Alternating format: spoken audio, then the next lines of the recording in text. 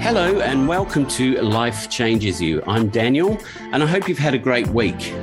This week I've got a special guest, another special guest. Her name is Sally Ann Upton, and if that name rings a bell, it's probably because she's an actor and you might have seen her in some shows, probably Neighbours or Wentworth. She's also a nurse and a marriage celebrant. Now, the reason I got Sally Ann on is because reading through her bio, she is an inspirational lady who has done so many things. And I think that's a really positive thing for you, the listeners, to hear. So, hello, Sally Ann, how are you? Oh, Daniel, thank you so much. And I'm really happy to be on this wonderful podcast. Spreading positivity is a good thing in this climate. Oh, it definitely is, isn't it? And I mean, look, the last 2 years with COVID have been quite stressful on everybody. And it's good that it's great that you could give me the time to come on because, yeah, as I just said before, you've achieved so many things. And I think that's a really positive thing. So how about we start on your early life? Because I said to you just before we started, I found out that you arrived as a 10-pound pom. I didn't even know you were British or British Australian. Yes. I was born in Yorkshire. Oh, Yorkshire.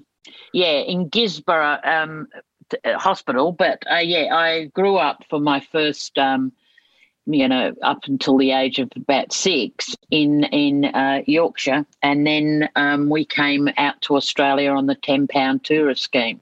My dad he went to the Second World War when he was, he lied about his age, to be fair. And as you would imagine, he went through a lot in the war and he got mustard gassed and everything like that. Wow. So he was always unwell.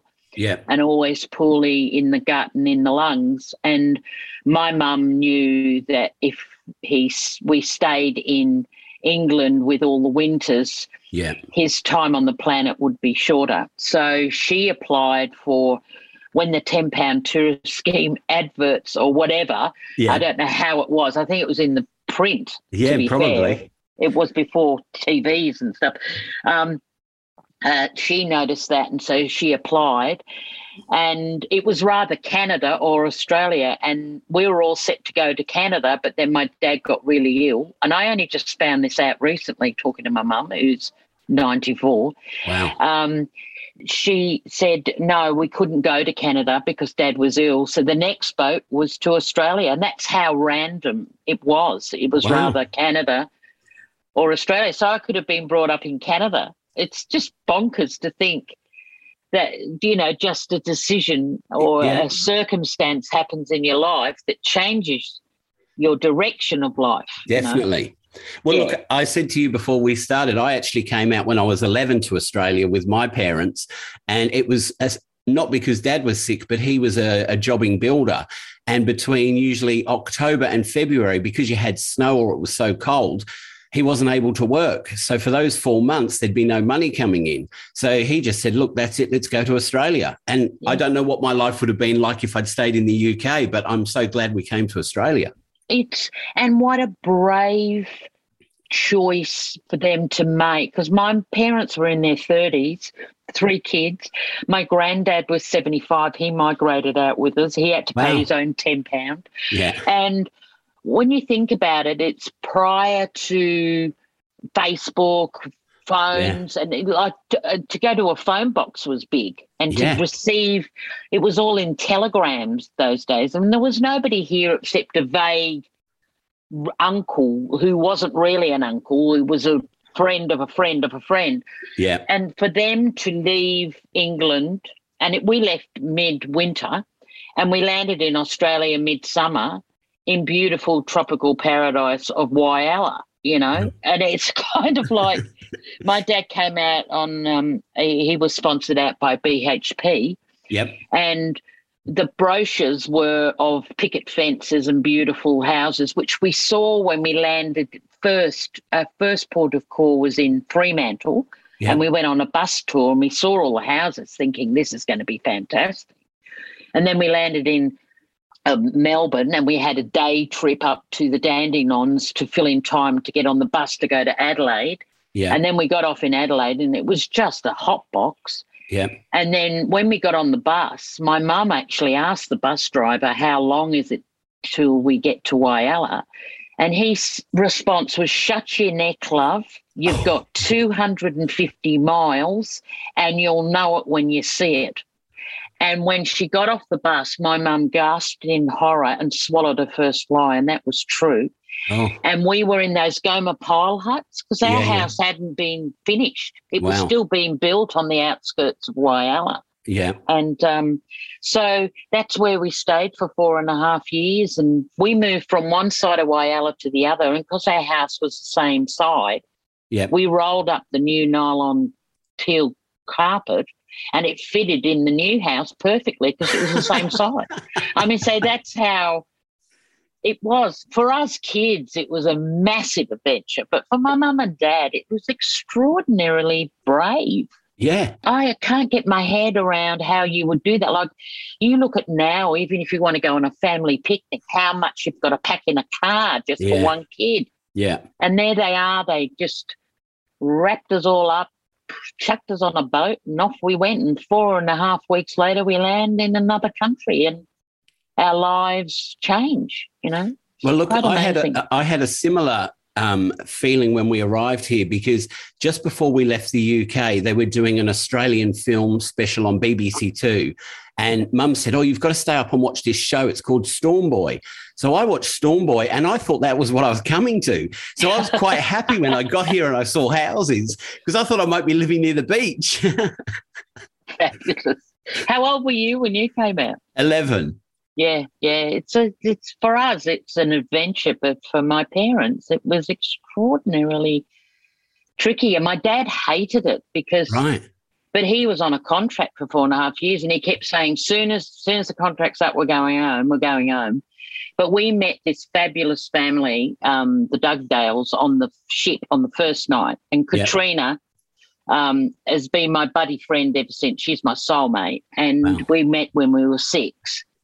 And Ethel had gone to Sydney to Bondi. So she said, look, George, before you go back, you've got to come on a trip to Sydney, because this is what Australia's about. Yeah.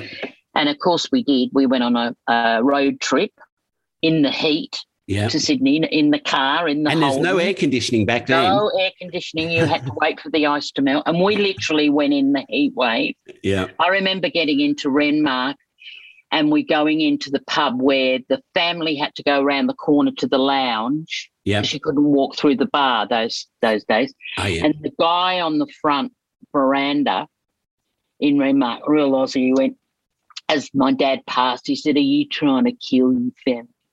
You trying to kill them?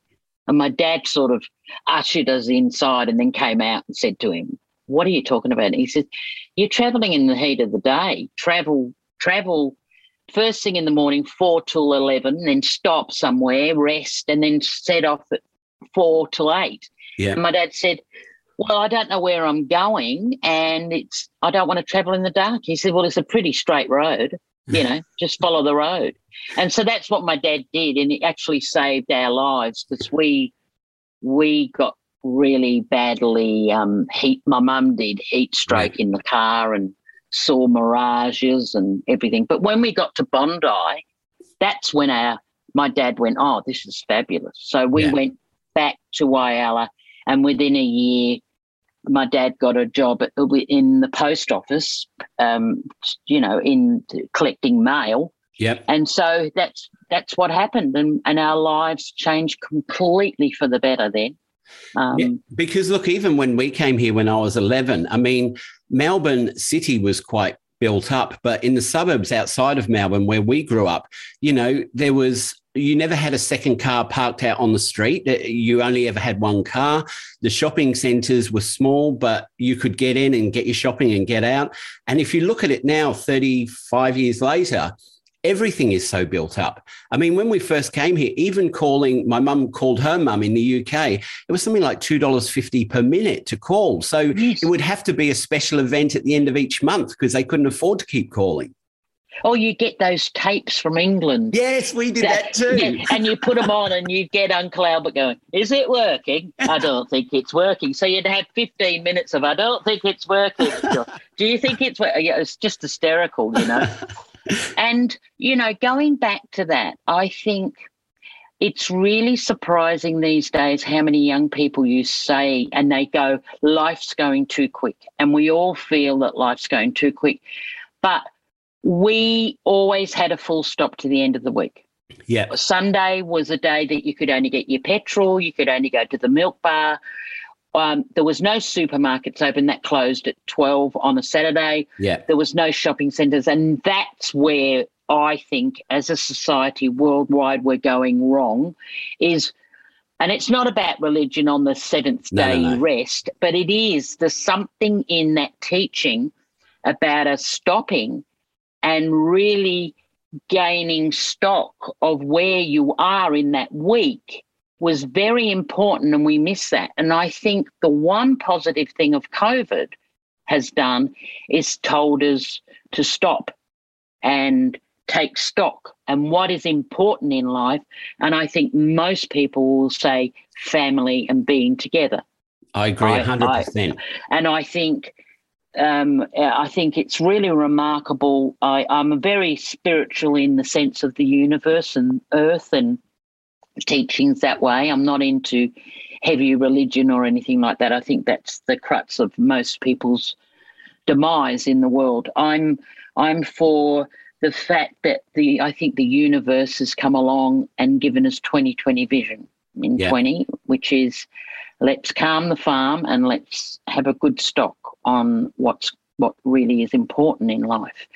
And I found that I've lived most of my life on my own. I'm now with a partner, which is blessed, but I can watch my friends who are very independent and marvellous at living on their own, absolutely struggling COVID because they usually go out to socialise and come back and thank God I'm single, you know.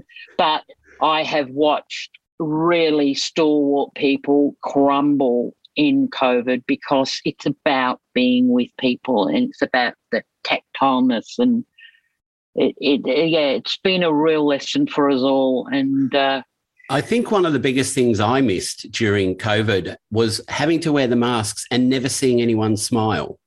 Because you can smile with your eyes, but it almost looks a bit weird if you're trying to smile at someone with your eyes and they can't see your mouth.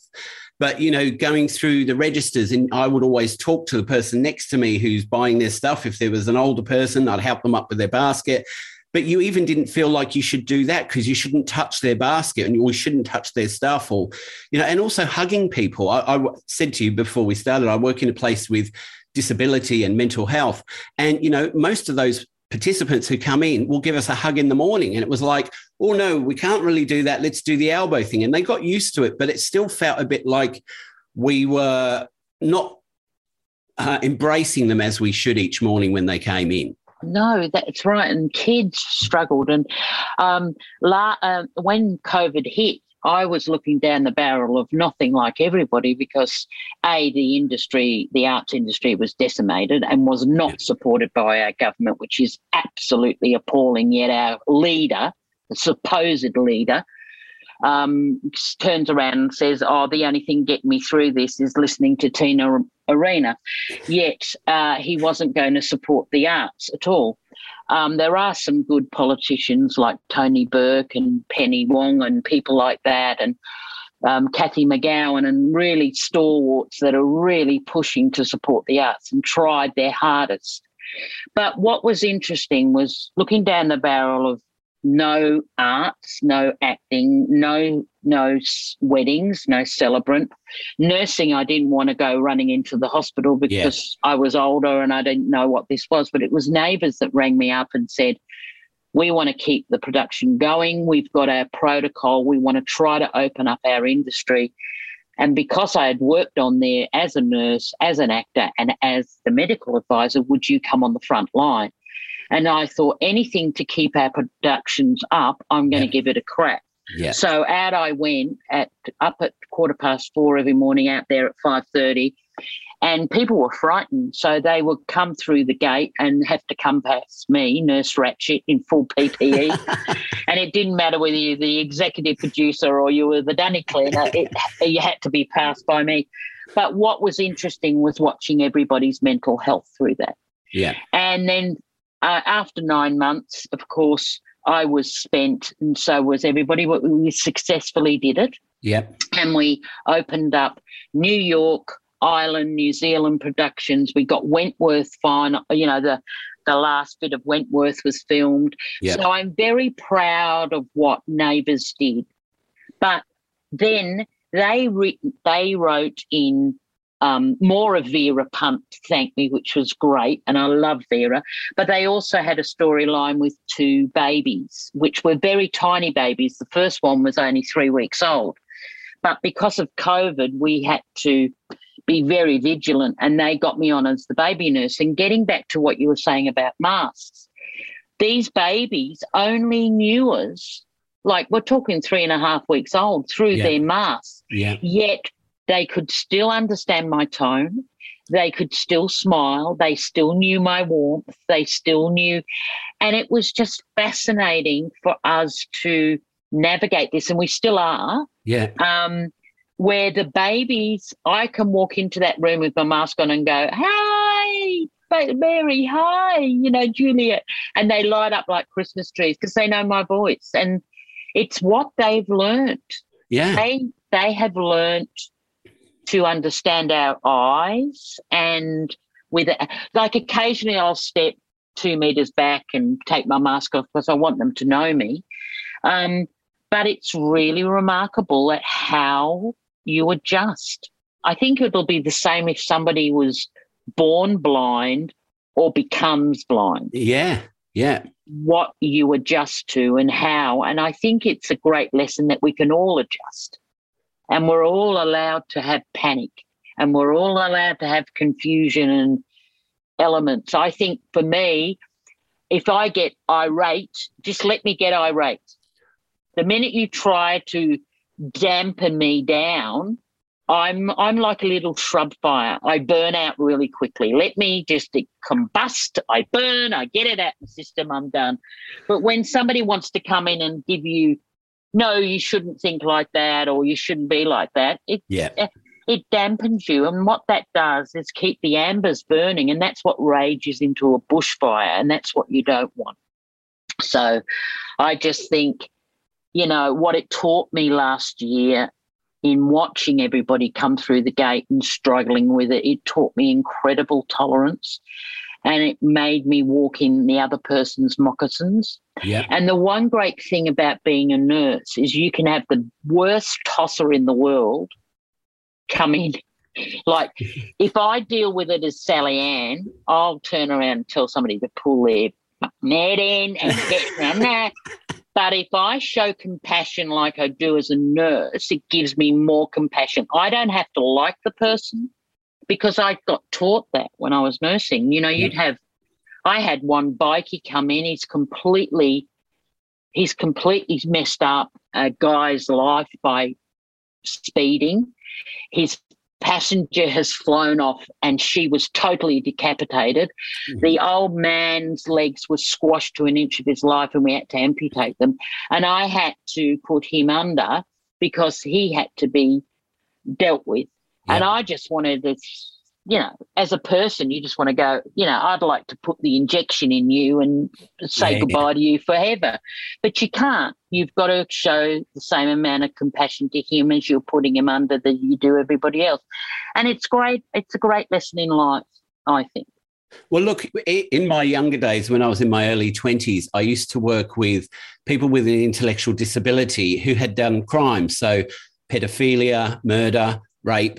And when I first started, I was like, really, oh my God, what am I going to do? What's going to happen here? Am I safe? Blah, blah, blah, blah, blah. But as the weeks and months went on, you learned that you had to disassociate yourself with the crime they'd done and treat them as a normal person because you can't, and even though they're horrible crimes, you still have to work with this person and look after their basic needs and teach them and hopefully get them to a point where they do understand what they've done wrong. It's a lot different with having an intellectual disability to, I guess, someone who's got a normal mental capacity. But that taught me a lot of resilience and, to treat everybody as an equal, because that's the situation I was in. Yeah, it's like when I was in Sydney training, and then I did Prince of Wales Hospital and I was an anaesthetic nurse. That taught me a lot. And then I went to Prince Henry's Hospital and I was the escort nurse to and from theatre on the whole of B Block, which was 3 stories. But underneath was the prison ward for Long Bay.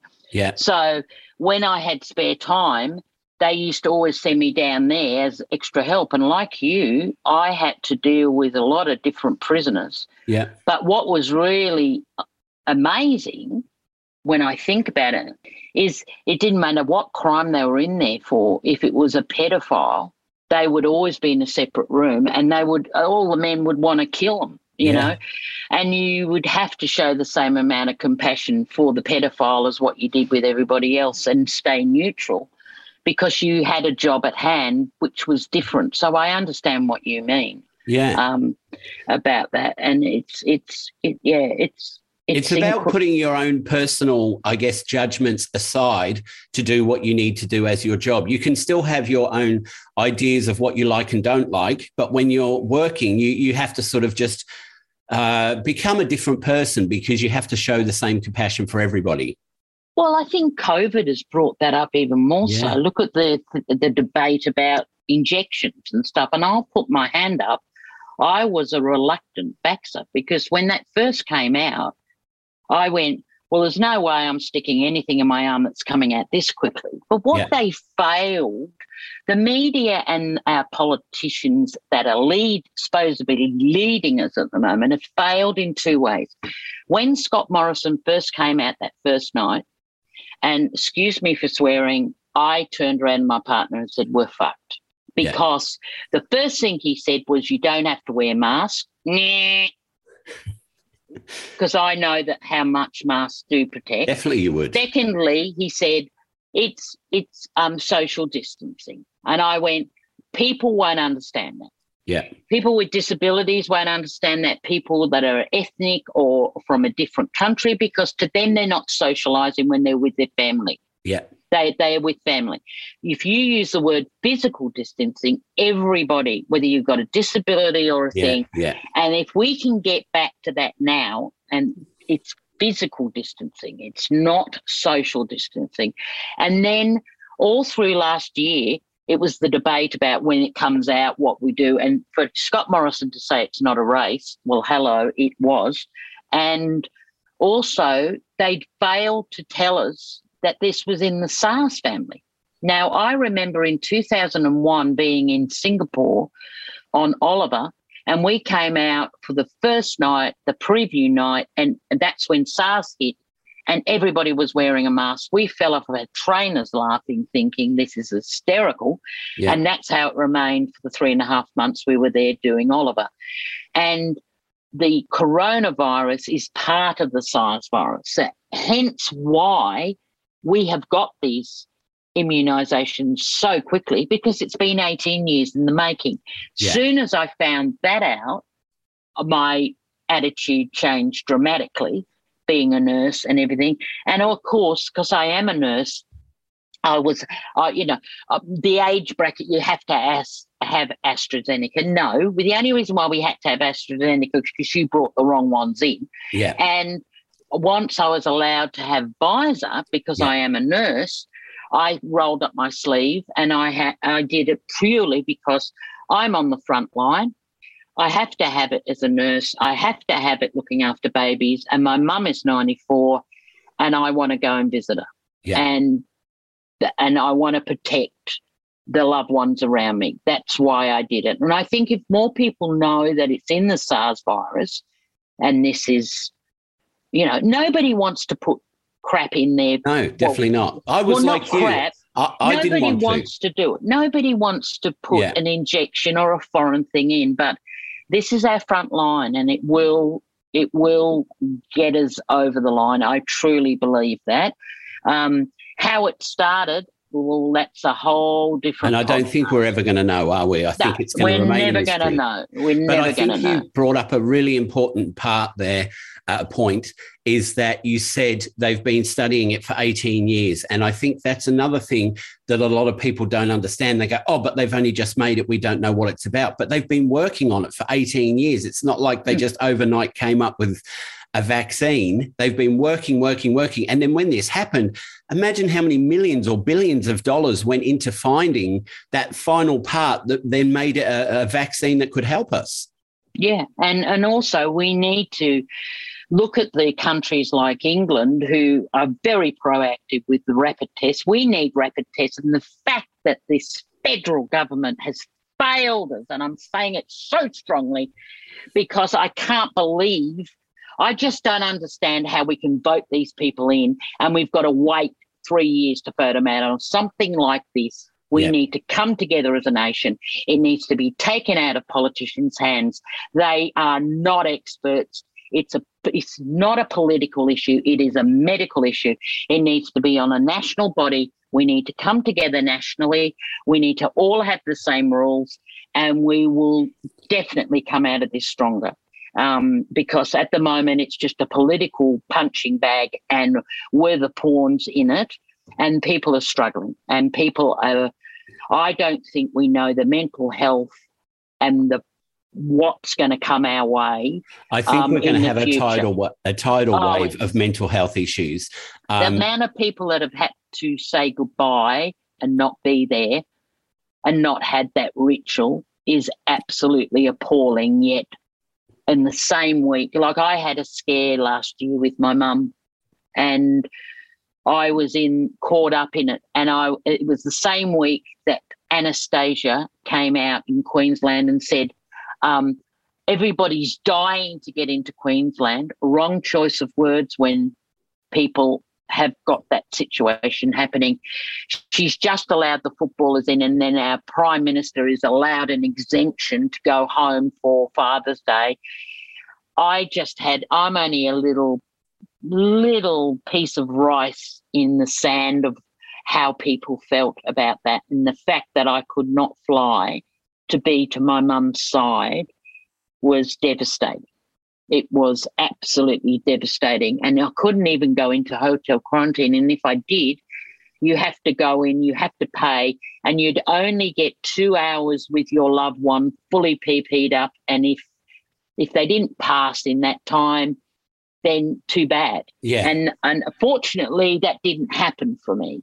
But I had an experience that I'm absolutely appalled at how these politicians are dealing with it. Not all politicians, but no. I get where you're coming from. I mean, look, on a personal note to what you're saying, my dad had a fall in February last year, and he was on a medication that was slightly too strong for him, so he was a bit dottery. He was 84. He had to go into hospital. For those 5 days he was in there, we weren't allowed to enter because we were in a lockdown. And we said to them, look, if we come in and see him, he's going to feel a lot better. But he worries when he's in hospital that he's not going to come out. And unfortunately, he didn't come out. And they rung us and said, oh, your dad's passed away. Can you come in? So my sister came and got me, and then we went to see my mum.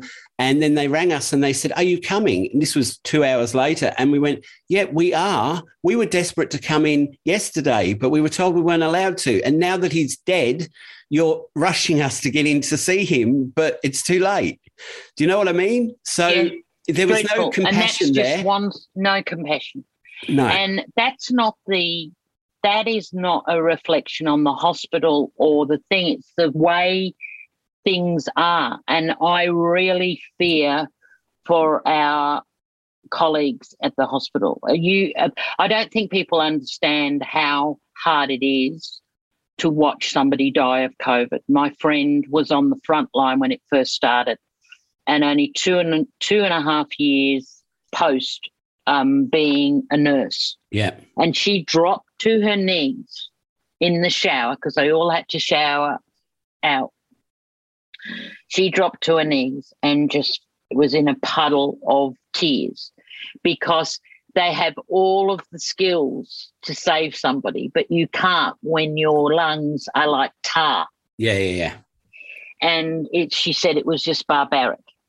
And when those nurses say, you know, people who are unvaccinated are pleading with them before they go under in that, you know, the coma, that is real. Yeah. That is real. So I think we've got to dance with it now, but we need the rapid tests to help everybody stay afloat. And people have just got to be sensible and reach out to one another, and especially put your hand up if you're struggling. I think that's really important, because that's one great thing about Facebook or podcasts or different things. We can get to people before they really make a terrible decision. You know? When COVID first started here in the business, I was getting calls from people saying, can you do a Zoom call with someone? I didn't even know what Zoom was. And I'm going, well, what do you want me to do? And they said, well, can you put some programs up? And I'm like, I don't know what programs we can do because it's a video link. But in the end, what happened was me and my business partner, we came up with doing an online bingo for people with disability, an online disco, online music trivia, and an online sing-along. And we had 20, 30 people in each session, you know, and it really changed my outlook because I'd never heard of Zoom before or video calling. No, it was like not promoting anybody, but I found it amazing that Medibank, they put out, they got a woman to do meditation free, whether you were in Medibank or not, in the early stages. And that saved a lot of people, you know, me included, because, you know, everybody was frightened. Look, we will get there with this, and, you know, it's nice to know I've got weddings coming up, you know, productions are starting up again, but where we used to have to go and get a PCR test, we can't do that at the moment because we don't want to overload it, but we don't have rapid tests, and we should. Yeah. Like in England, anybody that's disadvantaged pensioner, they get sent for 7 a week to use. You don't have to use them. And then we've got a Prime Minister saying, oh, we're going to send you out 5 that you can use in 3 months or something, whatever he said. I can't remember. It's kind of like, oh, honest to God, Jacinta Ardern, if she was running the world, we'd be in a better place. But God, we certainly would. Would you want that job? I know. Well, look, I had a podcast with someone probably at the beginning of last year, and he was saying, isn't she the one that everybody wants in their country? And it's true. She's so forward thinking, and maybe it's because she's a bit younger, so she's got more ideas. I mean, I don't know what's happening in Australia. At one point, it seemed like we had, I guess, 3 buffoons running the world, which was Boris, Trump, and Morrison. We can only look at ourselves and do the best we can for ourselves and be as tolerant as possible and call out any intolerance. Yeah. I'm one for that. I just recently, before Christmas, a shocking thing in the post office, you know, and this woman kept reaching across, this woman to get stapler and then reaching across to her to get the sticky tape. And this poor lady with a mask on kept retreating from this woman. And then this woman had the audacity to turn around and attack her for her body language. And I just went, hang on a minute. Whoa, let's be mindful. This is what you're doing. And you're saying, excuse me, after you've done it, and you think that that's appropriate. And then she had to go, man, I said, listen, love, talk to the hand, but we're all in this together, and all we're asking you is to be mindful. So pull your head in and get out of the shop if you don't like the rules. That's what, I was a bit of Juicy Lucy, you know. I was just going to say that. I mean, if you said that to me and I realised you were Juicy Lucy, I might go, oh, my God, I better stop. Season 4, Act 3. Have a little look at the we should talk about Wentworth. I mean, from my point of view, I loved Wentworth. I loved it from start to end. But you had to be one of the favourite characters because I loved the way you had your own little group. You were sort of like your own dynamic, but you were always there in the front doing things. I think you were in the most graphic scene on Australian television ever. They call it Tonguegate, apparently. Tonguegate, okay. Yeah. Isn't that interesting? I have a fear of the dentist anyway, and when I saw that, I was like, oh, my God. Oh, I've got a history with the dentist. If I've got every dollar that I've spent on my teeth, I'd be a rich woman.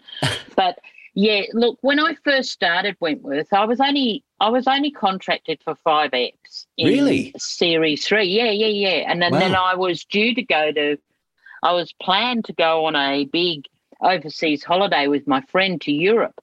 And then they rang my agent and said, my management, and said, look, is it possible, would Sal be open up to not going overseas and continuing to the end of this series? And so they asked me, and I went, oh, well, I've already paid. Like, what do you do? And they said, oh, any out of pocket. But anyway, I ended up getting most of it back. Yep. And my friend, who used to be our publicist years ago at The Last Laugh, she went, you cannot knock this back. We can go overseas another time. Anyway, so I said yes. And then they wrote, I was in it for season 3, and then next minute I'm in it for season 4, season 5, season 6. So I ended up getting 4 seasons out of a character that was only supposed to be in it for 5 eps. Wow. And I think also I didn't realise that Juicy Lucy wasn't a part of Prisoner, so nobody had a pre-existing memory or idea of how she was. No, so that was lucky, because I was actually on Mary Poppins when Wentworth was first muted, and I straight away said to my management, I want to get on this. But because I was in Mary Poppins and that went for nearly 3 years, I just couldn't get out of that contract, nor did I want to go to audition for something that I didn't. That's a real contrast, isn't it? Going from Mary Poppins to Lucy Gambaro. Yes. So then when I found out that they were looking for the freak, there was a lot of people ringing me up. Tammy McIntosh was one of them. We were going, you got to go for the freak. You'll be perfect. Anyway, my agent my management really pushed, and they already had the freak in mind. And let's face it, I will humbly say I would not have done it as good as Pamela Rabe. She was pretty brilliant, wasn't she? Oh, look, her choices. But Pamela as an actor is just magnificent. And also Pamela as a colleague is just divine. And so... Then when they said, well, we've got this character, we not for the freak, but we do have this character in mind, and I went in for the audition. It was the shower scene when I go, Lizzie's daughter. Oh, yeah, Celia Island. That was the audition scene. And I went into the casting thing, and Kevin, the wonderful director, Kevin Coven, he was there, and I said, hi, and he said, right, do you want to put one down straight away, or do you want to rehearse? I'm all for shoot the rehearsal, because you never know, you might score something great. And we had a reader opposite. So I said to Kevin first, do you want me to go full throttle? And he said, yeah, go for it. Just no holes barred, just go for it. And then I said to the reader, is it all right if I push you up against the wall? Because if I'm going to go for it, I'm going to go for it. And I wanted her to feel comfortable. She said, yes. So I put it into 5th gear and did it. And then when I had her up against the wall, Kevin went, cut. And then he looked at me and he went, oh, shit. And I looked at her, and she's looking white as a sheet. And I said, are you all right? She goes, oh, yes, but bloody hell, that was good. And then I said, and he says, fine, we've got it.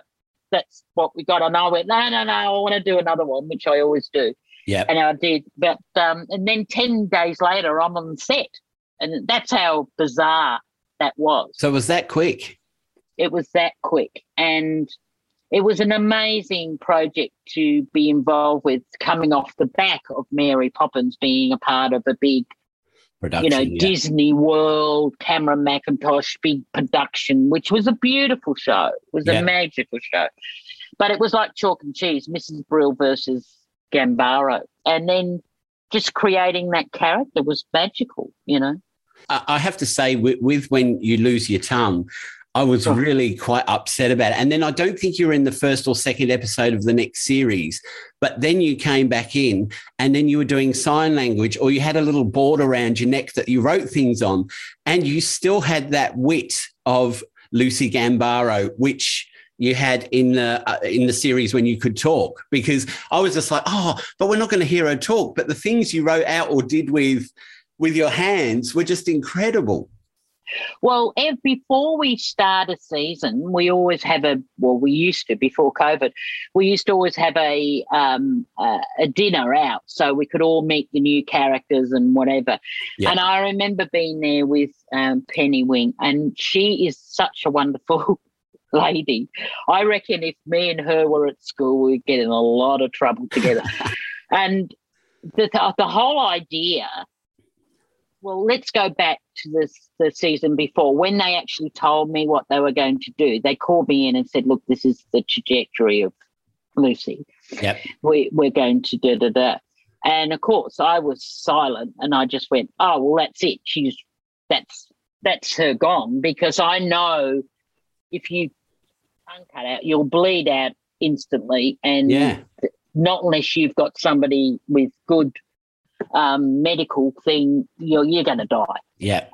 So straight away I went, well, that's Juicy's demise. And they went, oh, no. We've got bigger and better things for Juicy. What we want her to do is come back and fight for her right, the prisoner that she is, because she's a timer, Miss Juicy. Yeah. And we're going to get her to learn sign language, and she has to struggle with the frustration. So that to me was was so magical. And I said, but we have to get her triaged immediately that this tongue comes out.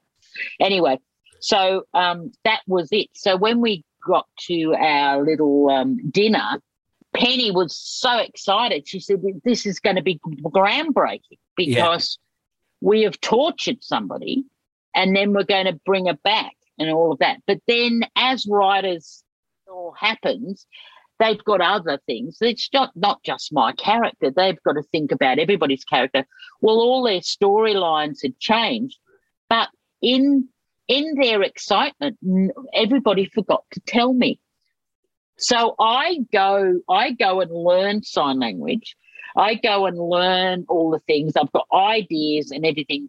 And it wasn't until I got on the set and we've got all these new characters. And the other thing is, when you're rehearsing, you allow space for the other person's lines. But because I wasn't talking, all these new young actors were just talking over me. And now I realise what it was like to be mute. Yeah. And I ended up speaking about this with Sigrid Thornton. Yeah. I was mentioning this to Sigrid, and we had scenes together. And then she ended up doing it. And she went, oh, my God, I've just done what we've talked about. And slowly I realised that they had changed the whole perception of Juicy Lucy and what they were going to do, and they forgot to tell me. But, we found that out and we realised. And I was fine with that because, I got 4 bloody seasons out of it. I'm not going to sit there and whinge like some actors do. You're just thankful for what you've been given and blessed for the journey. And it was really interesting just being in the background then, and you just realise you don't want to be the warm prop. I think it would have been wonderful if we had more time to really get Juicy Lucy back, because she would have come back really angry and a vengeance and all of that. But, it's a bigger picture you're looking at. And I think what really happened as well is when you did come back, there was more of a warmth to your character because you just weren't so out there and violent. It was because you were in the background. When you did speak or do something, I think we emotionally attached to you more than when you were the previous Lucy with your tongue. I mean, Yeah. previous Lucy was brilliant. And I think that you'll go down as one of the main people from Wentworth that people will remember, because your character was so in your face when you were there watching that it was like, oh, wow, Lucy's back, you know? Yeah. And even though you were a horrible character, you were memorable because of what you did. One of the best compliments was, I hate you, you're vile, but you just make me laugh and I can't help but watch you. And it was like that. Like she'd make you laugh before she rapes and pillages you. Yeah. But being in a prison, see, I've worked in prisons as a nurse, and I've also gone into prisons doing workshops or shows and performed. Yeah. So watching prisoners, there are people who are in there just as a one-off. It's just happened in their life. They're in, they're out. You'll never see them back in prison again. Yeah. You'll see people that are timers like Lucy, because that's the only structure they've got in their life. Yeah. So they'll always re-offend to get back in, because Yeah. they can't actually function on the outside. No, because they're so used to being on that structure. Yeah, and you know, so I just think it's marvellous that this show, I think it's great.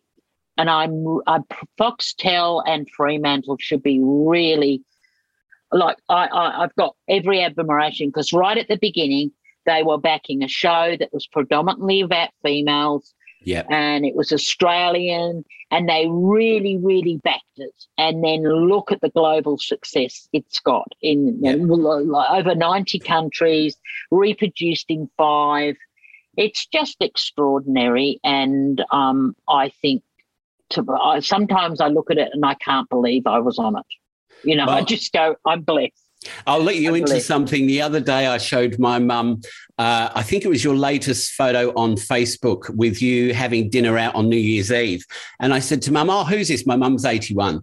And she had a look and she said, I'm not sure. Who is that? I go, someone that you know because you watched the show. And she's like, oh, is it on Wentworth? And I go, yeah. And she goes, oh, I don't know. And then I got the photo of you as Lucy Gambaro and said, that's who it is. She went, oh, my God, it is not. It's like my mum will try to watch Wentworth. She watched the first ep and struggled. And then the second ep, she went, oh, Sally Ann, if you were a nun in it, because I did late night catechism, I would watch it. And I said, well, if I was a nun in it, Mum, I wouldn't be on the show. So don't watch it. My cousin, Katrina, has never watched an ep because she can't see me in that light. Yeah. And also my friends that used to come around every Tuesday, I wouldn't tell anybody, not even my family, what was going on. Yep. And they witnessed cutting out of the tongue the same time as everybody else. And I thought I would have to give CPR to Doris. She was in and then I had my friend Julie in tears because she thought that was it. I wasn't ever going to get in this show again. And Colleen Hewitt, who's my mate, she turned around to me and goes, well, why didn't you tell me? I said, because you love the show. Why am I going to spoil that for you? Yeah. You know, I think it's brought a lot of people together and I'm really proud of it. And people saying, oh, it shouldn't have ended. I think all good series need to end.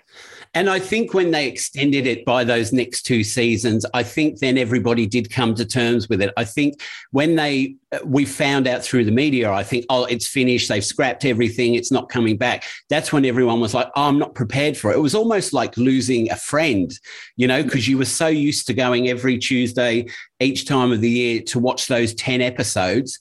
And to know that it was never coming back, it was a bit of a shock. But then as they added the extra 2 on, then I think people went, okay, well, yeah, it's fair enough. It's finishing. Yeah. And you've got to think, you look at the wonderful sitcoms, Faulty Towers. There was only ever 13, the pilot and yet how it stood the length of time. I really don't like it when series stay on and on and on, and it just gets weaker and weaker. Orange is the New Black is something I love, but then when it got to 4th or 5th, it started to go off the rails. It was weird. Yeah. And I think it's better to go out with a bang like this. And, you know, you didn't ever know there might be spin-offs, you know. The Lucy Gambaro show. Or Barnsworth. A lot of people went to Barnsworth. I think that's where Juicy Lucy went. I'd love to see who's in Barnsworth. Yeah. Yeah. I'm about to. I got blessed this year because I've just scored. I can't tell you what it's about, but I just scored a supporting role in a telly movie. So I'm actually starting that next week. And to start the year as an actor and not a unit nurse, not that I'm very grateful that I can flip both sides, but to start as an actor on a show that's going to be new and something different is fantastic. So I feel very, very blessed. Can I just ask you about playing Lucy? When you went through all those horrible scenes that you had to film, how did you feel when you got home at the end of the day? Or was it at the end of the week when you'd finished filming for the week? Did you just sort of go home and go, oh, my God, that was so full on? Or, I feel really drained from what I had to do? Or were you just, it was okay because you're an actor and you can disassociate yourself?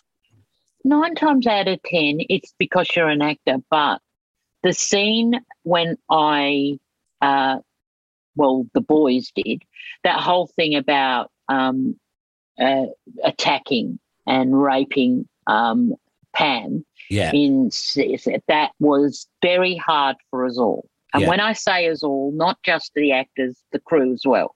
Because when that was first muted, me and Pam were together in the office, and although I'd known Pam, like we know of each other, we have never, this is the first time we've been together.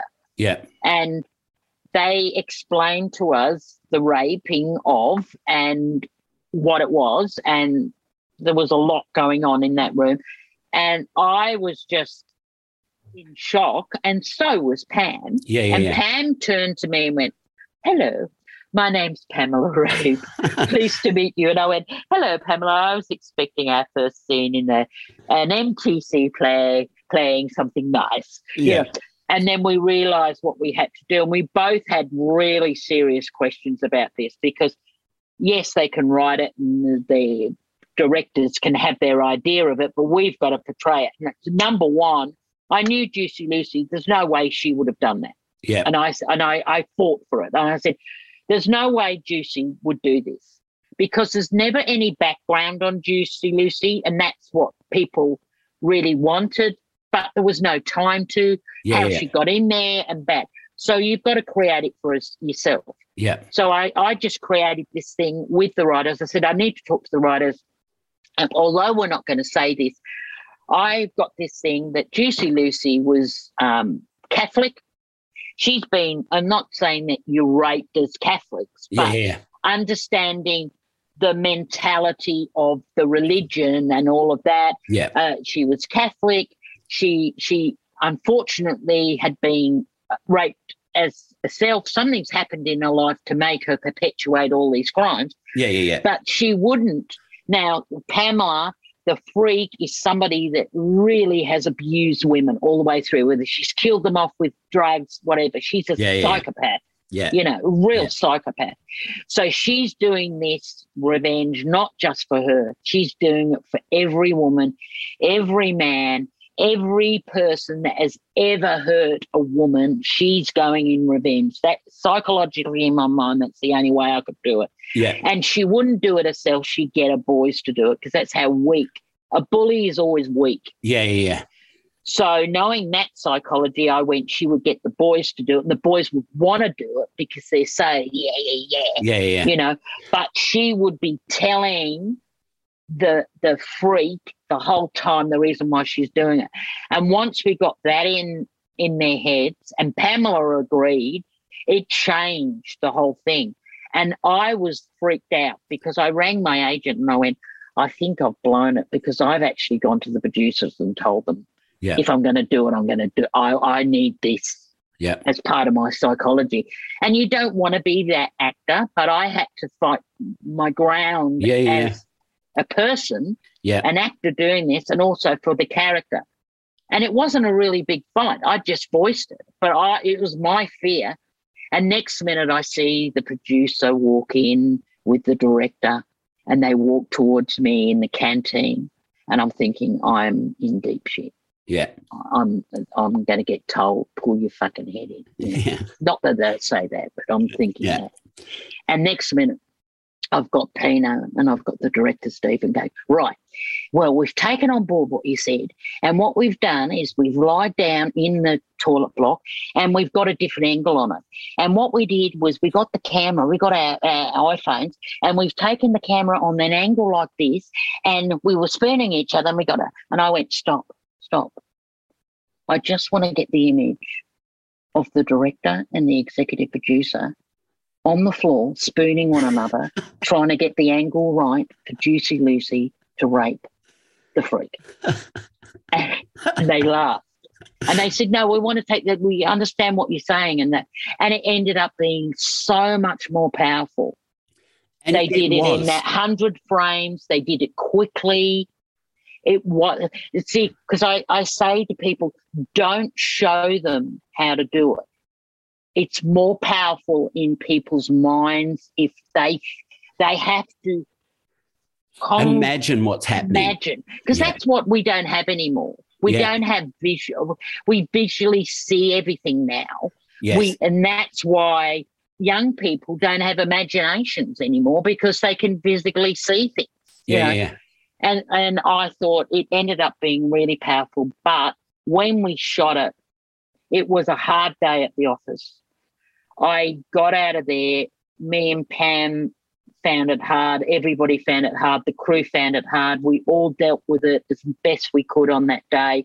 We all had utter respect for the moment and the beautiful empathy of the moment. It was dealt with so wonderful.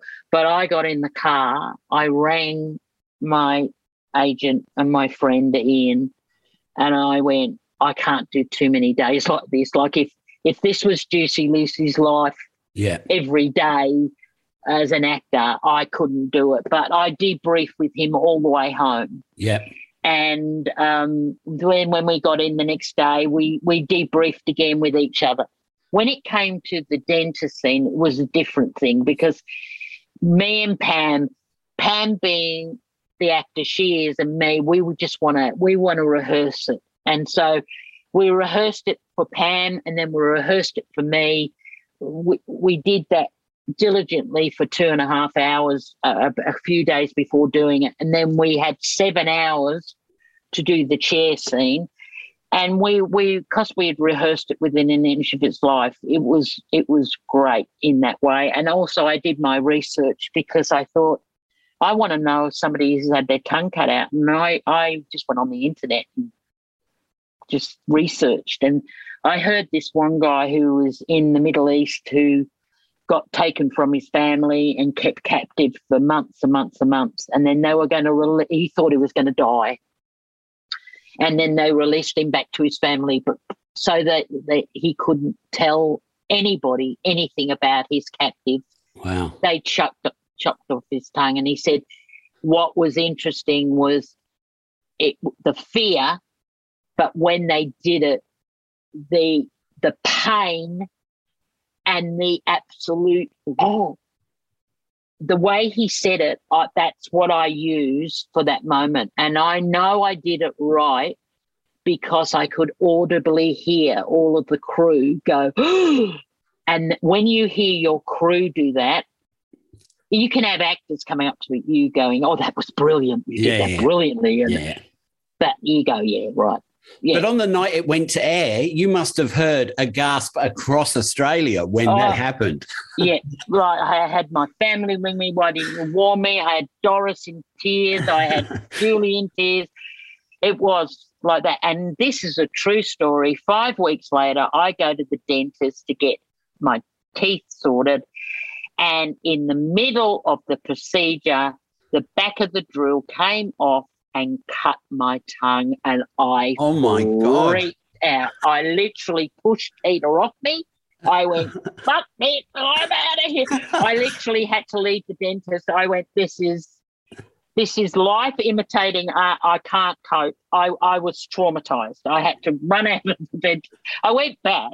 Yeah. And he was mortified, because it's never happened to him before. He was just mortified. And so was Marty, the dental nurse. She couldn't believe it, because she was a Wentworth fan. So she was traumatized as much as I was that this happened. Yes, yeah. But to put it in a dentist chair, amazing. The writers are just amazing what they did. You know? And I think that was the great thing about Wentworth is their story arcs were just perfect. You started here and by the end, everything just fell into place and you were like, oh, my God. So, you know, you saw all these things happening and you were like, oh, my God, this has happened. Oh, my God, this has happened. And then in the very last 5-10 minutes, everything just dropped into place and you went, oh, my God. You know, it was like stories in stories that made one big jigsaw puzzle. And they didn't dwell on something. They moved on. Yeah. That's what you want in a show. You move on, you know. I just have great admiration for them, you know. And I really don't like it when actors go, oh, but they're not taking my ideas, they're not taking me this. The fact that the directors and writers allow you some, what do you think about this? Yeah. They might not take on everything that you say because they're looking at the trajectory of the whole show. They are, and all the other casts that are around you. Yes, and the extras and all of that, you know. But we were blessed, and the crew, like all crew are amazing. I mean, say actors are great, but without your crew, you just don't have a show, you know. Yeah, you know, our crew are very, very, very, very, very important, and there's no show without it. No. Definitely not. Well, look, before you go... Fans. Yes, fans. If you don't have your fan base, I think crew and fans are it, because the thing about Wentworth, I can't believe the fans that have met each other on Wentworth. People have got married on Wentworth. People have had babies. You know what I mean? It's just wonderful. It's absolutely wonderful. Yeah. And look, I guess remaking a show, even though it stands completely on its own, from comparing it to Prisoner to Wentworth, the original writers and actors had a lot weighed down on them. Like, are people actually going to like this? Because we're bringing something that stopped, I don't know, in about 86, 87, and we're bringing it into modern day. Are the people still going to like it? And luckily, from that first episode, people were hooked. Yeah, and I think the reason why was we're in more modern times. So your walls weren't rattling. Wobbling.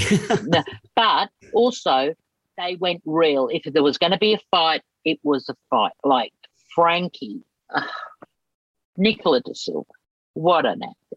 Yeah. And the way she was so sexy and twisted and that smile, but you would not want to share a cell with her if she was in a bad mood. She was just amazing. Like, just watching that whole thing, you know. The whole first, when you first watched it as a Prisoner fan, I found the first 2 eps the trickiest, because you were getting used to Doreen being Aboriginal and all of that, but then you were just sucked right in. Yeah, and I think like with Leah Purcell as well, who played Rita, it was such a great character, a great role, but her fight scenes were phenomenal, you know, some of those ones. She's a fighter, you know. And Christine Clement in the first one, that played Will's wife, who played the governor. Oh, yeah. What an amazing actress. She comes in. She's a gorgeous actor. She comes in, she does it, she gets killed. It in was the just first like, episode. Wow. Wow. You know, it was just And incredible. I think that's when people viewing realise that this isn't going to be a show that you can watch and it's just going to continue on for year after year. For someone like Catherine McClements to be killed off in the first episode, you were like, wow. So they don't care who they have to kill off. They just need us to be watching and be in there with them, because this is what prison life is like. Yeah, and look at B. Smith going. Like, B is, you know, thing, but going like that. And people going, oh, no. But the point was, it was an amazing trajectory, you know. Oh, it was. And it really changed the dynamic of everybody there. Yeah. And it was really interesting, because the one thing that I went in, the first thing I thought, it's too quiet in the prison. It's too quiet. Because it's not like that. And then slowly each season it got louder. And then towards the last 3 seasons, it was what it is like. It's constant. It's constant noise. Yeah. It never, ever dies. You know, you've always got somebody wailing or something's up. And yeah. Well, can I quickly ask you about your marriage celebrancy? How long have you been doing that for? I became a marriage celebrant in 2007, and the reason for it was I was so sick of going to weddings as a singer, and seeing bad celebrants. I have to say, like people just doing this monotone, and more so with funerals, because I think a funeral is, well, your marriage is a ritual, so is a funeral, and to celebrate somebody's life is a very important thing. But to have a really flat funeral, I just couldn't cope. So I wanted to do something about it, and I wanted to be a marriage celebrant. So I trained, and I was in. It was the last lot of doing it the old-fashioned way, and I studied and became a celebrant, and I've loved it ever since. And it's just wonderful to be able to marry couples, and especially now with the equality. Oh, definitely. Which, hello, how long did it take this country? And we still got a prime minister today that would love to change it, but no, you're not going to change it. You can't help who you love, and it shouldn't be an issue. And, you know, when that first came through, I was over in England on a meet and greet with Wentworth, and when the marriage equality came through, I was absolutely elated. And then straight away the next day from the AGO, our instructions came through as celebrants, what we do. And apart from a few bits of paperwork that changed, it was just changing the monotone instead of a man and a woman to the exclusiveness of all others. It was such a simple act to do, wasn't it? Between two people. And I burst into tears at how simple that was and how people over the years had been pushed aside, and I'm just elated. And so now I've got about 5 I've got to do before April. I'm just so happy, and I've got one that's been put off 3 times, but I finally get to do it, hopefully in Omicron in February. And you've also got the new movie you're working on. Yes. So between Neighbours, the movie, and my weddings, I'm fine. I don't have to unit nurse for quite a few months, and I'm happy about that. I'm getting old. Doing 14-hour days on movie sets as a nurse, too much. Stick me on there for 14 hours as an actor, not a problem. Yeah. But it's a different kettle of fish when you're in the bush, and, you know, the arduous work that our crew do to keep things up. I mean, it's okay for us actors. We can pop in our trailer that's air conditioned. Yeah. You know. So I'm very mindful and respectful of that. But I'm really glad. I feel the universe is just supporting me and saying yes. And also the charity that I've been involved with for 23 years, the Victorian Actors Benevolent Trust, we have kept we've done over $175,000 worth of food vouchers to keep food on the table for actors and crew in need through only just in this financial year only.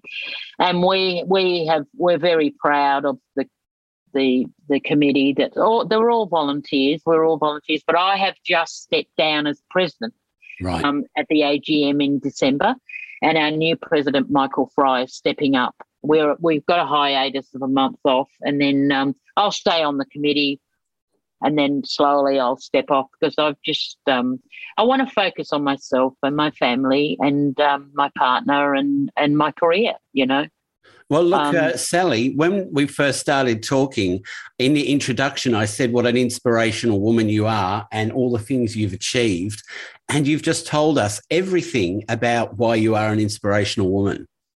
Oh, I think I come from, I'm going to cry a little bit, but I come from stock. Like my mum and dad are just, you get on with it and you do it and you take.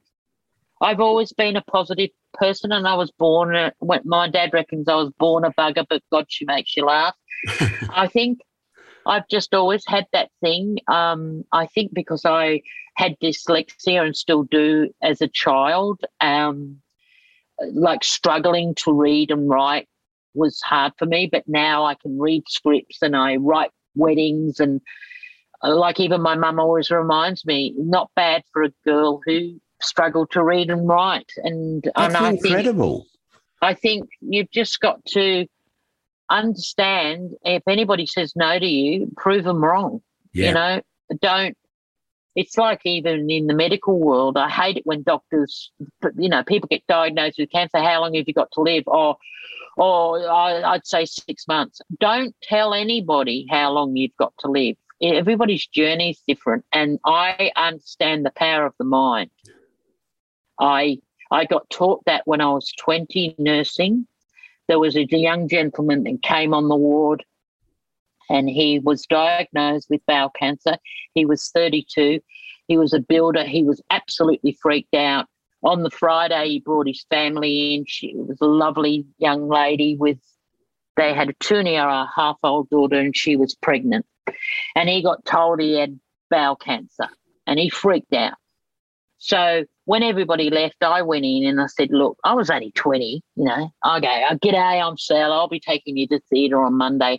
Now, this freaks you out at the moment, but I'm letting you know, if you're going to get a cancer, bowel cancer, this was in the 70s, is a good one to get. Yeah. And he got told he might have to have a bag. Worst scenario is he has a bag for life. Yeah. But they thought that they could get it out and he might have a bag temporary for 6 months, but he wasn't having any of it.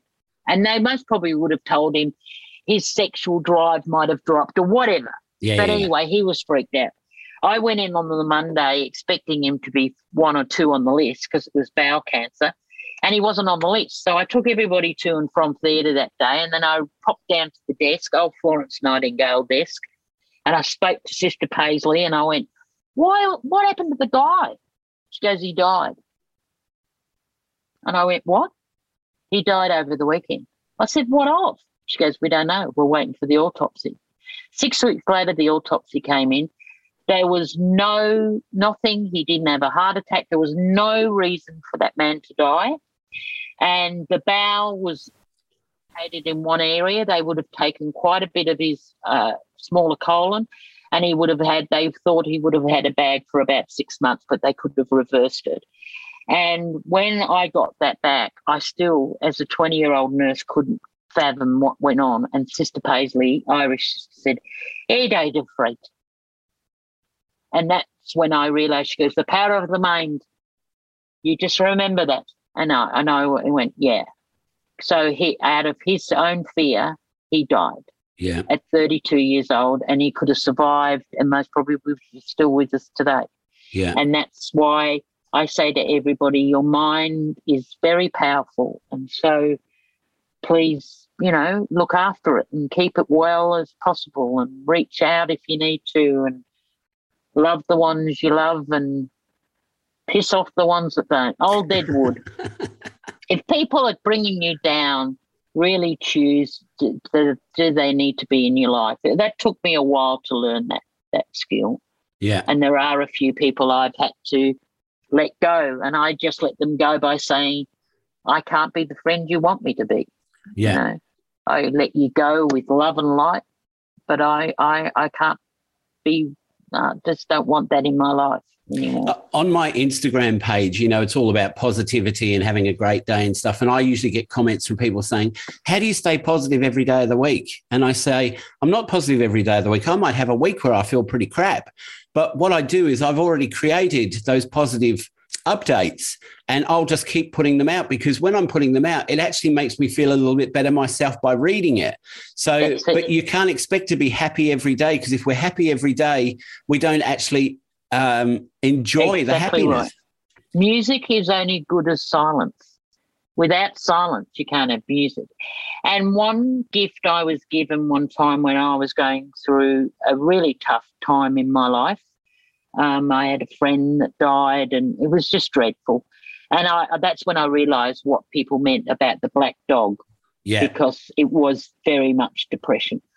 And what I got given was a gift, and I'll give it to everybody out there, is just have a pen and paper, a little book by the side of your bed, and if you are having a hard time, write at least 3 things you're grateful for that day before going to sleep.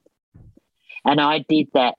And sometimes I repeated the same 3 things because I couldn't find anything else. But I did that for 6 or 7 weeks, and the difference was remarkable.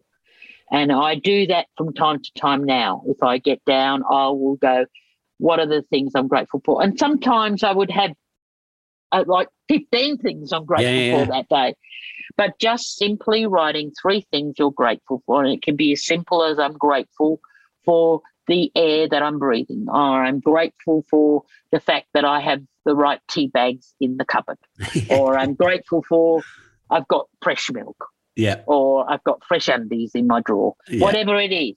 Yeah, it's just the power of writing and twisting, turning your mind. Your mind is the most powerful tool you'll have in life. Definitely. That's what I think. And I've got to be reminded of that. You're great at giving advice, but sometimes I have to be reminded of that. And it's usually my friends boomeranging back some advice I've given them. They boomerang it back to me. And it's good when you hear that back, isn't it? Because you go, oh, actually, that's what I said to them. Yeah. It's interesting. My friend Dinah Mann, who she's a lovely lady and on the committee and just delightful. I taught her something. I always teach when anybody goes under anaesthetic, all you've got to do is say, because this is what I used to do with people because I was an anaesthetic nurse, every hand that touches you is a healing one. I used to say to them, repeat that after me, repeat that after me. Well, she's told a lot of friends, and she just said, my friend in England who's going through chemo, that's the mantra she does every time the needle goes into her arm with chemo. And so you just realise that it does permeate, and it makes a difference for people.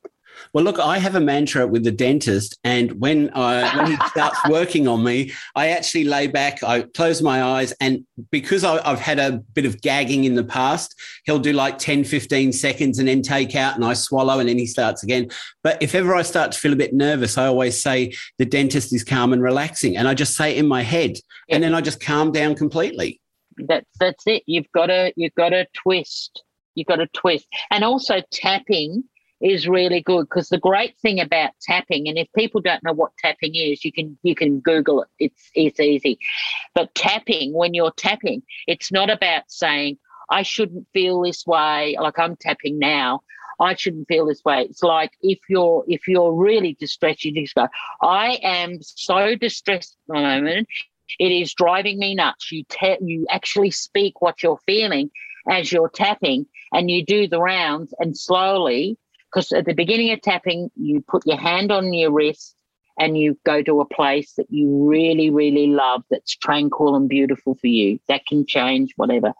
And you say, what's your anxiety level in this place now? It's usually about a 7 or a 9, or it could be a 10. Yeah. And then after tapping, you go back to that place and it slowly dissipates. Once you get under 5, the difference in your body is extraordinary. And you can tap anywhere, on planes. Yeah. You can tap while dealing with a difficult person. You don't have to sit there tapping in front of them. You can be just doing that. Yeah. You know, it's just being mindful. And also, if anybody does come at you and is a difficult person or a nasty person or somebody you're working with, I always say to people, make sure they'll always come in on your right side. On your left side, because that's your heart side. You watch. Anybody that's difficult will always approach you on that side. So all you got to do is turn your body so they only come at you on your right side, and that protects your heart. And in just doing that, it's really interesting, because people they'll try to congregate back round onto your left side, and you just keep altering it.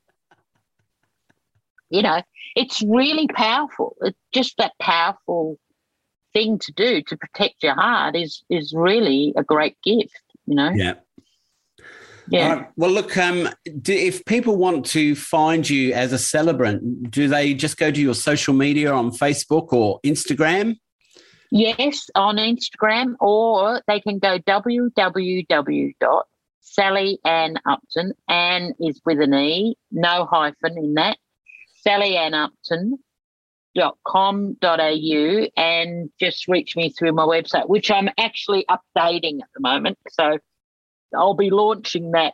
I mean, so it's still there. People can still get to me that way. And, you know, if fans want any autographs or anything like that, they just send it to my representation and we can do it that way. But in saying that, people have got to understand you can only sign an autograph. It's best just to send a stamped addressed envelope in the thing and an A4, and I'll provide the photos, or if you're going to provide the photos. But what I find extraordinary, and this has just happened to me with a fan, was they requested autographs and specifically to a certain person, and there was 2 of them, and it was in COVID.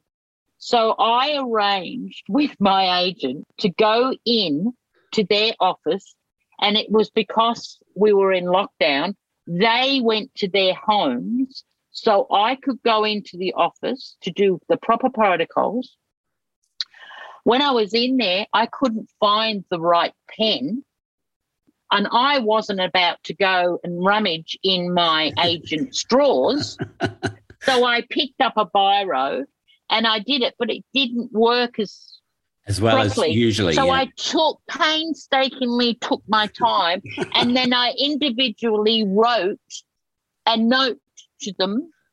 I then put it in the thing, sent it off, went down the post office. This is what I did, and I sent it off, only to have this person attack my PA verbally and on emails, and still doing it, saying that they have checked with other people overseas, got them to send photos of theirs, and it's legitimately not Sally Ann that did it. So they're questioning my integrity and my agent's integrity. And we have written back saying, well, no, that's not true. This is the thing. And they're still now requesting me to redo them with photographing me signing them. The first time I am saying, if you're out there listening to this and you're that person, you're not getting them. No, I mean, look, anyone should be grateful for whatever they get from you. I can't tell you the work that we did to do that. I am appalled. Yes, it's in biro, but you didn't say do it in a pen, and it was handwritten to you and your friends. I'm absolutely appalled. Well, look, hopefully now they've heard it and they'll realise and they'll go, wow, actually, Sally Ann just said that she actually did it for me, and you won't hear from them again. Well, I sent a private message through my PA to say that I've done it, but this is their request now. Yeah. Well, no, sorry. I prefer to, no, sorry. It's the same as trolls. You know, don't block them. Oh, yes, you do. What if it's a bully? You block. Yeah. No. Well, look, Sally Ann, I have absolutely enjoyed this conversation. We've gone longer than I expected to go, and you've just given us so much information. And I don't think you'll mind me saying this, but before we went on, you were saying about someone else had just written a book and you weren't sure whether you should or not. Well, you definitely should, because the hour and a half has gone so quickly and we've covered so much of your life, and there must be so much more that you haven't actually divulged at this point. No, like seriously, I feel blessed because of the different things that I've done in my life. And I like my friend said to me, it would be a big chunky Bible to do it. Like what's that famous book? I can't remember, but it's like something like 2,000, 3,000 pages long. Yeah. I want to write my one-woman show, and I'm finding that difficult because what do I talk about? I did a little, before COVID, I went down to Phillip Island to the Story Festival, and I did it with Denise Scott, my darling friend Denise. And I did my own thing, and I was really worried about it because I haven't done stand-up for years. It wasn't stand-up, it was my story. Yeah. And Denise came to my one, and she didn't tell me because she knew I'd be nervous. And she said it was just delightful and it was just great. You need to do a one-woman show. And I thought, well, that took me 45 minutes just to do that story. How can you do a whole show? Well, look, if we've spoken for an hour and a half, and I know there's one little bit that we missed out, which was when you were on the boat, when you were a 10-pound pom, you actually sang a song. It was the first time. I'll leave you with this. It was the first time I sang live, and it was Michael Row the Boat Ashore. Oh, yeah. And I was placed on a stool, and I was only 6, and all of the kids were on a V, and they were rowing. And soon as the blackness, the lights went down on the audience and the light came up on me, and that's the first time I felt a spotlight on me as a person. And I fell in love with its power and its glory. And I started singing Michael Rowe. I missed the first verse, then I went back to the first verse, and I kept singing because the joy of being in this light, I didn't want it to end. My sister and my cousins are rowing like there's no tomorrow. My sister reckons she rowed us all the way to Australia. And the only way they could shut me up was by bringing down the light. And that's the first feeling of the spotlight. And I have never looked back. I remember it so vividly. And, Michael Row the Boat Ashore. And look, I also remember you singing Mustang Sally during lockdown, because I've seen it on Facebook and it was really good. Well, Mustang Sally is my staple. Everybody loves me singing it. And when I go to Fiji, I actually sing it in Fijian. Wow. There's a Fijian verse that fits. It's not Mustang Sally, but Ruitatoka fits into the Mustang Sally. So when I sing in Fiji and then I burst into Ruitatoka, the Fijians just love it because, wow. See, so during our conversation, you've proven that you can do a 1.5 hour one-woman show if you had to, because just that information and anything else that you haven't told me would enthrall the audience, wouldn't it? I think if I did a one-woman show now, I think I'm confident enough to think that I would get a bit of an audience. Oh, you definitely I might only have a 50-seater, so it looks full every night. But with wearing masks, we have to be a seat apart anyway. I've wanted to do it when I was 50, and Judith Lucy has been on at me for the last decade to do it. And so now I'm in my 60s. I'm actually 60 now. I definitely will. I want to do it. And I think, look, do one, and then you can come back and do another one and more and another one. But yeah. Definitely. Well, look, I mean, I'm so happy that you came on, because it's just been a beautiful conversation. So much that you've done that I didn't know about, and talking about Wentworth and talking about COVID and your early life. It's just been amazing. Thank you so much. And I think too, Daniel, your podcasts are very important. Anything to do with mental health. And I know people go, oh, mental health. It's just that we know about it now. But we do have to get on with it. You can't dwell on mental health. You've got to move through mental health. You've got to be productive. There's no use to sitting there going, I've got mental health issues and I don't do anything about it. If people do that, I get really irate with them, because you can do something about your mental health.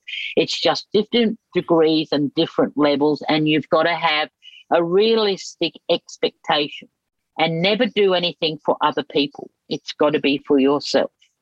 And I think having podcasts like this and putting out positivity and real stuff, there's no use saying you've got to get on with life or you've got to be happy.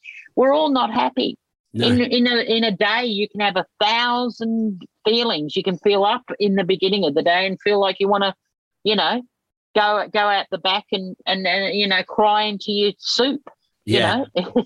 And that's why I think these conversations are important, because people are learning from you about what you've done, but also your positivity, how you've changed from one job to another, how you've kept yourself going. You know, they're all things that sometimes people can be sitting at home and go, oh, well, I don't know what to do next. Listen to this podcast and you hear that you started off as a nurse, you became an actor, you're now doing marriage celebrancy. You know, there's lots of different things we can do, but a lot of people think they're stuck in the one job and that's all they can do for their life, or that's all they should do for their life.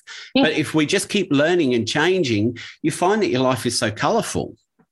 Absolutely. And that's what COVID has taught us. Like, all of you out there now understand what it's like to be a performer, because your instabilities is exactly what we've got to do. People say, well, why do you do it? It's because it's a vocation, and it gives you creativity, and you learn to fail. The art of failure is so important. Yeah. And stop having this thing of entitlement in the youth, you know. Listen to people, listen to the youth, listen. Like, there's some great young people, you know, but when people that are young feel entitled and don't understand the art of failure. No. We all fail. You've got to fail. You'll get your biggest lessons in when you're not succeeding. And that's exactly the point, because if I remember when I went to school, if you didn't come first, second or third in a race, you didn't get a ribbon for it. But then when you did the next year or the year after get a third place, you were like, wow, I've really done well. But nowadays, everybody gets a ribbon just for being in the race. No, it's the same as pass the bloody parcel. I did my friend's six-year-old birthday party, and I get to pass the parcel and I wrap it up. And she's saying, oh, no, we've got to unwrap it because in every layer there has to be a prize for the kids. And I said, no, no. And she goes, oh, no, because the parents. And I said, well, bring the parents to me.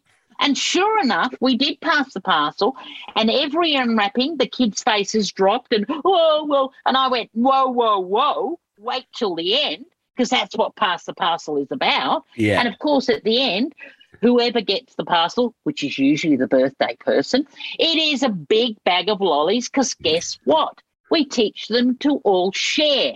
Yeah. That's it. Oh, I couldn't believe it. I had one mother wanting to have my guts for garters because her kid didn't. I said, pull your head in. Cope. It just drives me absolutely insane. This is why in America they have schools for failure, because kids come out of school and then they've got to go and learn how to fail. You know, we all have to adapt. It's fluid. Yeah. That's what Buddhists teach you, and Nietzsche. Things constantly changing.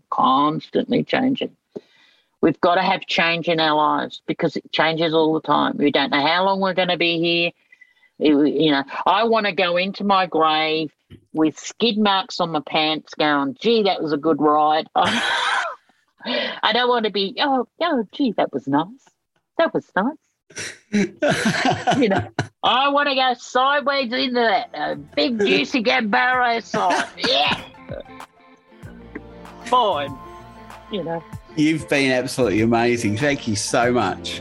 All right, well, you take care, everybody, and listen. May 2022 be a corker for us all. We'll learn to dance with this, and just take one step at a time and look after each other, I reckon. Beautiful. Thank you so much. Bye-bye. Bye-bye. Well, that was another episode of Life Changes You. If you want to contact us, we're available on Facebook, Twitter and Instagram. And we also have a website, lifechangesyou.com.au. So until next time, take care of each other and thanks for listening.